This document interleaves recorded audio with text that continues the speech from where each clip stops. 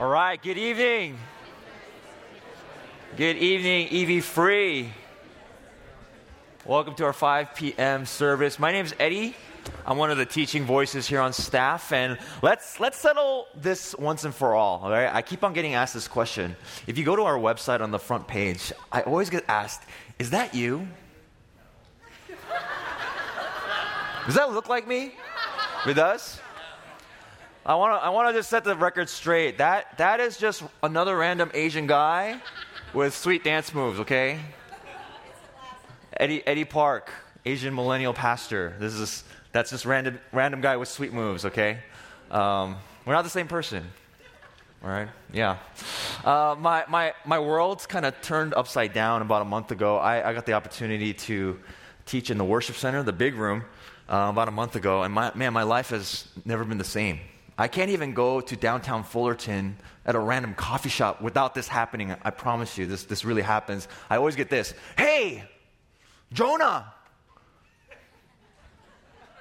My name's not Jonah, I'm Eddie. Oh, no, you're the Jonah guy. You taught on Jonah like 3 weeks ago. I was like, oh, yeah. So I get that all the time, actually. And it's so strange. Like, I used to be like, just another random Asian guy that no one really notices, but now I get stopped all the time in downtown Fullerton. But I really want to take an opportunity to actually say thank you to everyone.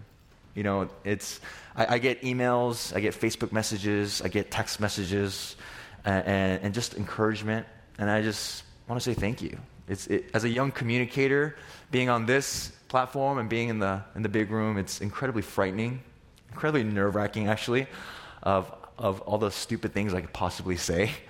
But everyone has been so encouraging, and so if I haven't personally replied to you, I just want to take an opportunity to say thank you. So thank you for your encouragement. It's a great opportunity because I get to share my heart. I love that I get to teach here at the 5 p.m. evening service because I get to kind of share who I am to the community. And why that's so important is like when you don't really get to know someone, when you don't get to see their heart, it's easy to be misunderstood. It's funny, actually, this very week, I had a conflict with actually one of my coworkers here on staff. Yes, church workers do have interpersonal conflict. And I got a text message from him, and he said, hey, do you have some time to meet this week? And when you get a text message or an email from someone you don't normally talk to on a regular basis, and you're like, your anxiety level goes up, and you're like, I think this person has a problem with me. And so I invited him into my office, and he just shared. He actually just confessed. He's like, hey, I wanted to really confess to you, I've been harboring some bitterness towards you. Because I've only I know we don't know each other that well, but we've only had a few interactions, but I just feel like, I just don't know who you are and don't understand you. And really, it was that. I was misunderstood. And we often do that as human beings, right? We like to take just a few encounters with someone, and we like to put people into their boxes. Like, that guy is the angry guy. That's the annoying girl. This is the sensitive guy. Because it's just easier to deal with people that way.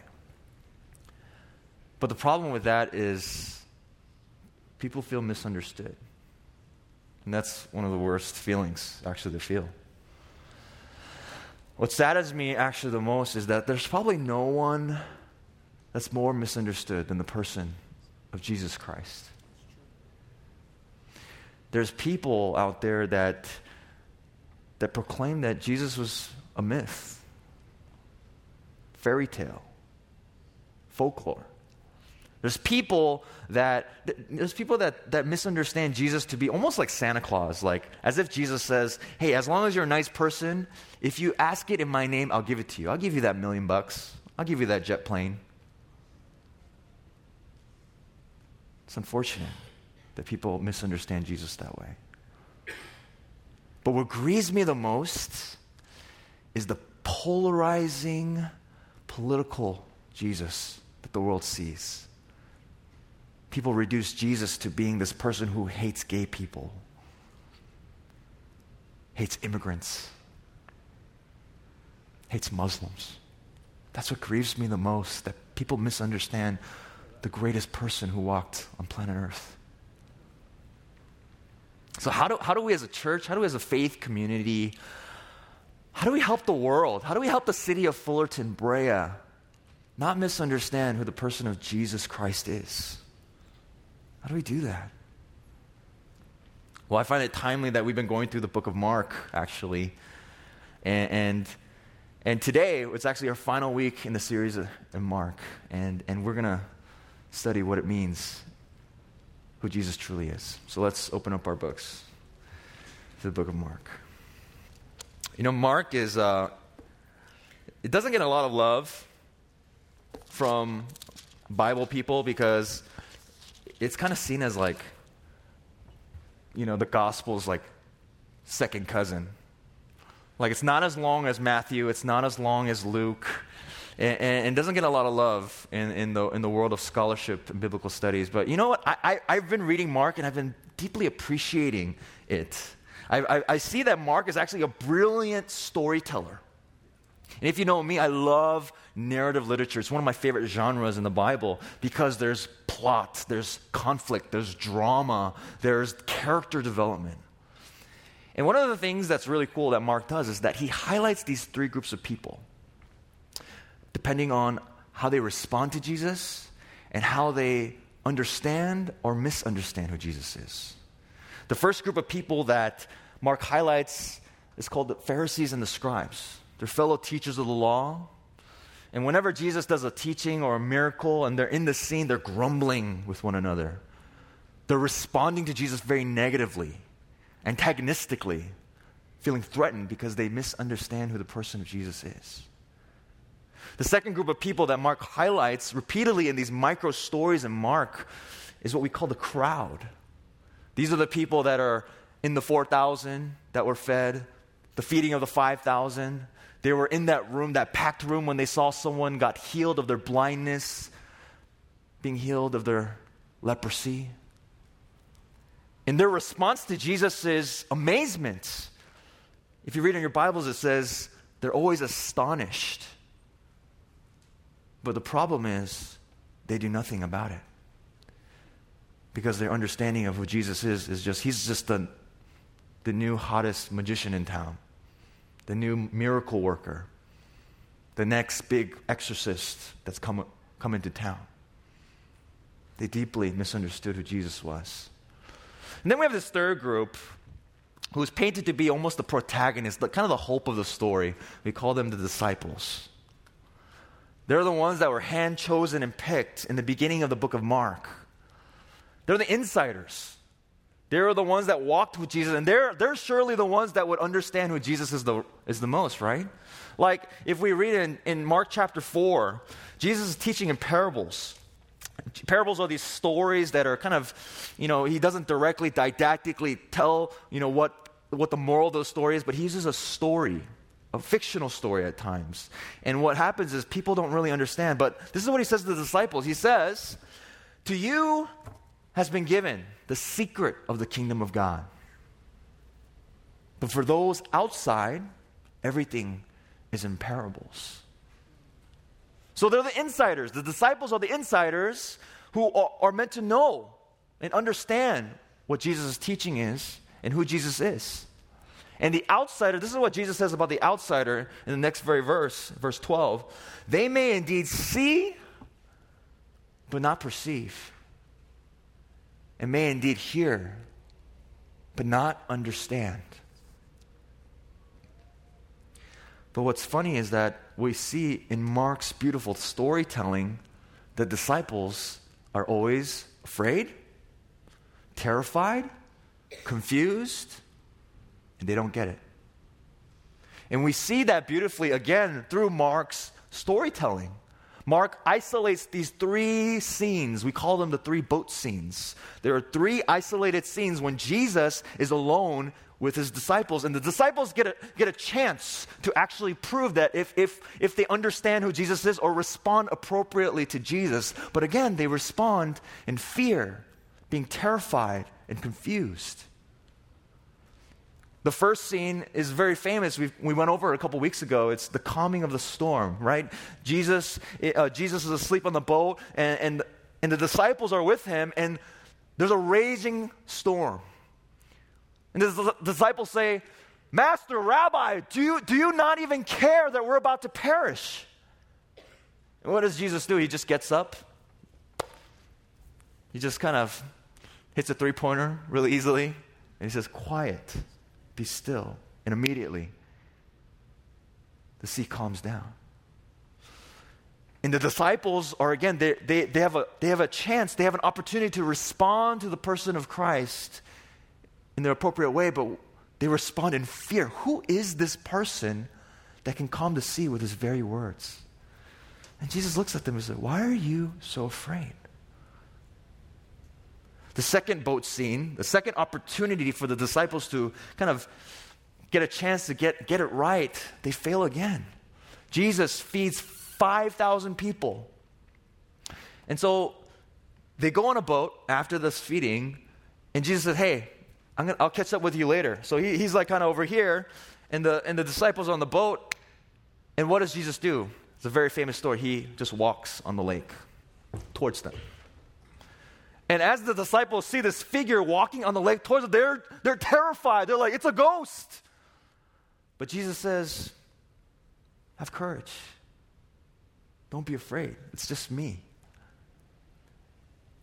But they're afraid and confused. And Mark actually in that scene says they still didn't get it. They didn't understand the breaking of the bread. They didn't understand because their hearts were hardened.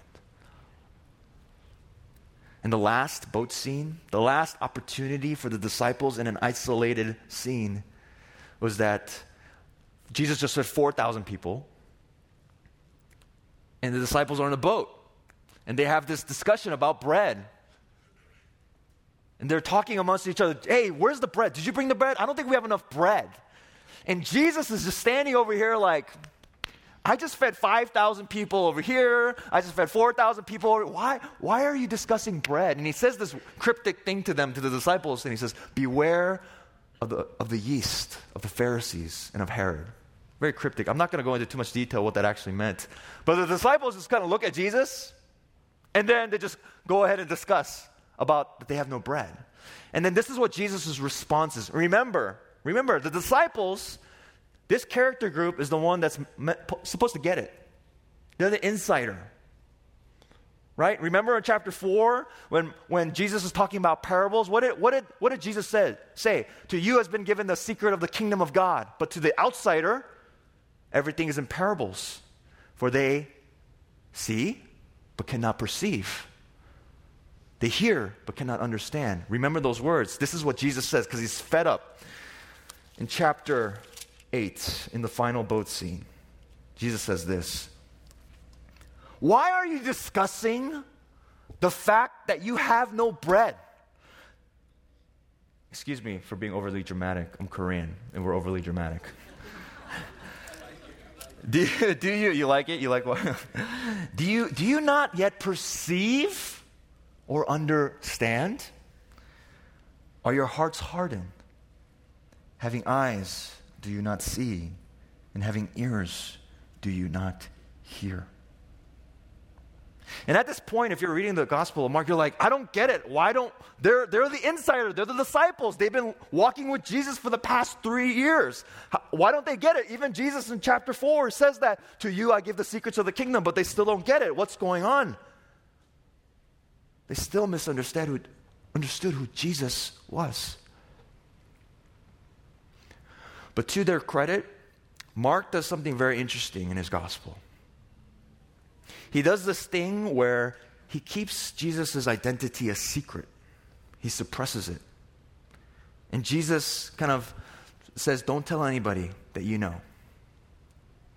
And he does this weird thing. One of the ways that he does it is Jesus refers to himself in the third person as the Son of Man. You know those people that talk about themselves in third person and you're just like, are you talking about yourself or are you talking about someone else? It's very odd. This is what's happening as you're reading, because the disciples are like, there's no evidence that they even know. They're like, are you talking about yourself or are you talking about the Son of God? Are you the Son of Man, or are you talking about someone in the past or the future? It's still cryptic in the gospel. It's a secret. And those who study the book of Mark, they call this motif, this theme, the messianic secret. And a lot of ink has been spilled over this topic in the study of the book of Mark. But if you were to ask me, do you know why I think Mark does that? It's because, again, Mark is a beautiful storyteller. And it's because he highlights and elevates the times where Jesus' true identity is revealed. And again, yep, you guessed it, there are 3 scenes where Mark does that. The first one is at Jesus' baptism. Jesus gets baptized in the Jordan River with John the Baptist. And if you know this scene, he gets baptized, and what happens? The sky rips open, and a voice came from heaven, and this is where Mark affirms the identity of Jesus. He says, "You are my beloved Son." Secondly, in your Bibles, the second scene or the second time that the true identity of the Messiah of Jesus Christ is revealed is in your Bibles. The title says Transfiguration. So he takes Peter, James, and John, his 3, up to the mountain, and he kind of does this like morphin time, like shows his true form. And what happens is almost the exact same scene. A voice came out of the cloud. "This is my beloved Son." And then there's a third scene. The third and final revelation of Jesus' true identity doesn't come from the sky. Doesn't come from a divine voice. It comes from a human being that confesses for the first time in Mark's story who Jesus truly is. And it's scandalous who it is. Because as a reader, you're expecting the disciples to get it right. You're expecting Peter to get it right. "Peter, who do you say that I am?" He says, "You're the Messiah." You're right. But that conversation doesn't go very well because Jesus ends up saying, "Get behind me, Satan." So even Peter doesn't understand. So who's the one that reveals who Jesus truly is? It's at Jesus' crucifixion. When Jesus died on the cross and he breathes his very last breath, there's a man that's at the foot of the cross. And he says, "Truly this man was the Son of God." And that man was a Roman centurion officer. And that might not be shocking to this audience, but if you're a reader of the Gospel of Mark, this is scandalous. There can be no one that's more of an outsider than a Roman centurion officer, because he was the one that executed Jesus. He was the one that symbolizes being an enemy of the cross. He's the person that's not meant to get it, but yet he does. And the reason why Mark does this is because he elevates this scene as the focal point, the apex of the entire story of Mark, which is what? The cross. What does it mean that Jesus is the Son of God? You cannot understand who Jesus is without looking at the cross. And it's at this moment that the reader realizes what Jesus has been trying to say throughout the entire book, which is the Son of Man came not to be served, but to serve as a ransom for many. So how do we help this world? How do we help this generation not misunderstand who Jesus is? How do we help those not misunderstand that Jesus is some fairy tale folklore? How do we help this world not misunderstand that Jesus is like Santa Claus who gives any request if you're a nice person and pray it in his name? How do we help this world not misunderstand that Jesus is not just this political figure that's against everything? It's when his followers, you and I, take his words very seriously. It's when you and I sacrificially serve and point people to the cross. I see this every day, actually, in my wife Eunice. Since the day that I got married, my wife has shown me and pointed me to the cross by the way she sacrificially serves as a wife. And I'm not talking about the cooking and the cleaning. We share those duties. I'm not talking about her folding my laundry. I'm talking about she serves me in the way that I feel most loved and needed. I'm very emotional. I'm very high maintenance actually emotionally, and I get depressed. I get super discouraged when I preach a bad sermon. I used to wear a necktie. I used to serve at a Korean church. I preach a bad sermon. I'd be like, honey, babe, I got to get a real job. This isn't working. And that's probably some of the most defeating, discouraging, darkest moments. When I'm like, God, you called me to do this, and I suck. But Eunice is there to listen to me, to care for me, to empathize with me. On the flip, when she deals with my dreaming and my ambition to change the world, sometimes I'm like, babe, let's just pack it up. Let's go to North Korea or to Japan or some communist country and just spread the gospel there. And she's like, you could die. But again, she says, when? When are we going to go? Let's pack our bags. She sacrificially serves. Not only that, but she points me to the cross by how she sacrificially serves as the mother of my son. As some of you guys know, my son is a little older than 1, and to this day, he does not sleep more than 3 hours at night. I know, we did something wrong. Please don't judge us. We're first-time parents. But every night I would wake up, I'm serious, every night I wake up and I'm just alone, and she's not in bed, and I walk to our son's room, and I see her in my son's crib, with my son, curled up into a ball, comforting him. My wife's 90 pounds, so it works. But my wife works full time. She doesn't get any sleep. She hasn't gotten sleep in over a year. Not only that, but she packs my son's snacks for daycare. She packs my lunch. She cooks the entire family breakfast. She's such a servant. But ultimately, I see it in the way that she sacrificially serves her parents. Since she was 18, she had to financially support herself because her parents got in a bad place financially, like many of us might experience with relatives. And my wife Eunice had to pay her way through college. She had to take debt out to pay her parents' bills, the Sprint bill, the cable bill. She didn't have a car. Her sister had a Mercedes, but she didn't have a car. She had to take the bus from Westwood all the way to downtown for her job when she was 19. Sometimes it took 4 hours on Wilshire Boulevard, every stop. She would go home. She's 19 years old. She'd buy her parents groceries, stock up the fridge.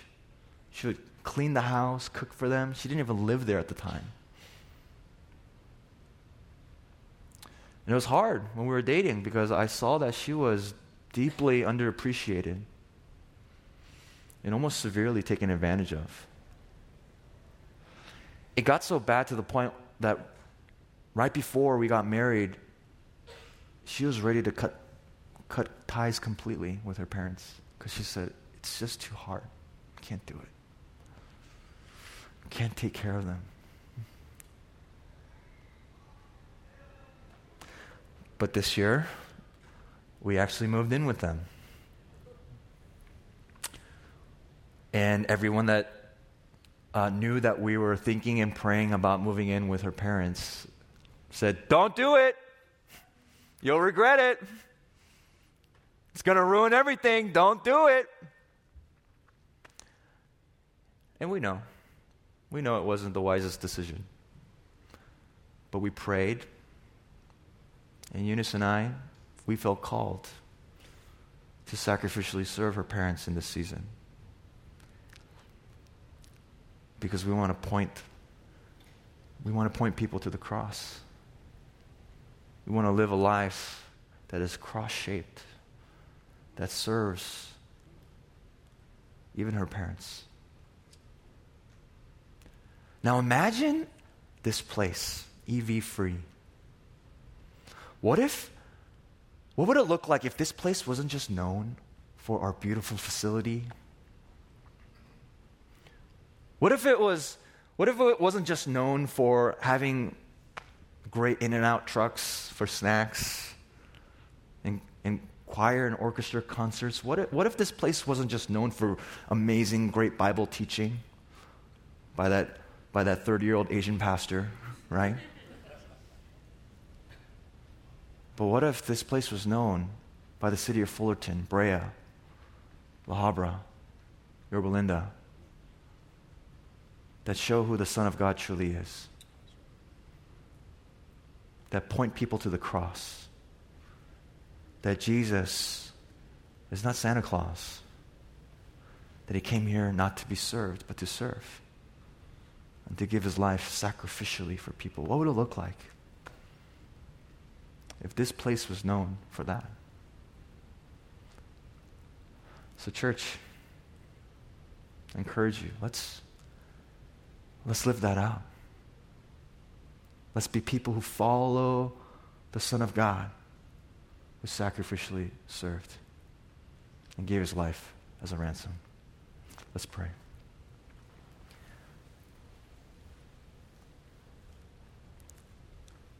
Father, I pray for your Spirit. I pray that this word would not fall on deaf ears, but that you would challenge and encourage your children in this room to serve just that much more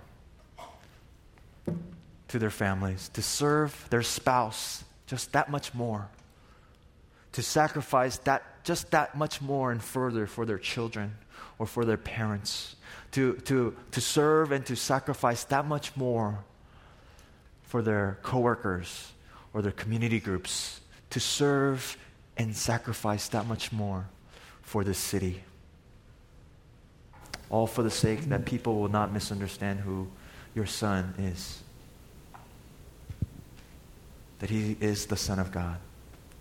And he gave his life that people may have right relationship with you.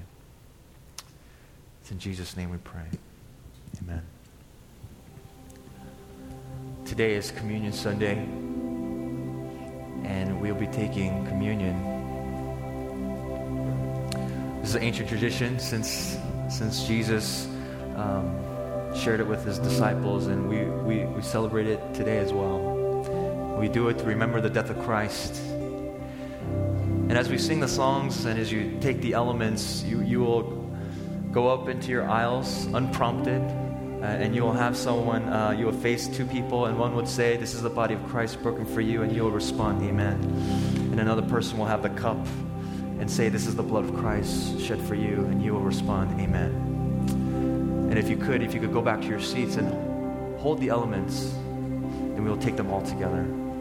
But as you do that, I encourage you to reflect on who the person of Jesus truly is, and to know that he gave his life as a ransom, as a sacrifice for you, and that you would know that you are forgiven in Christ as you receive him. Let's worship together.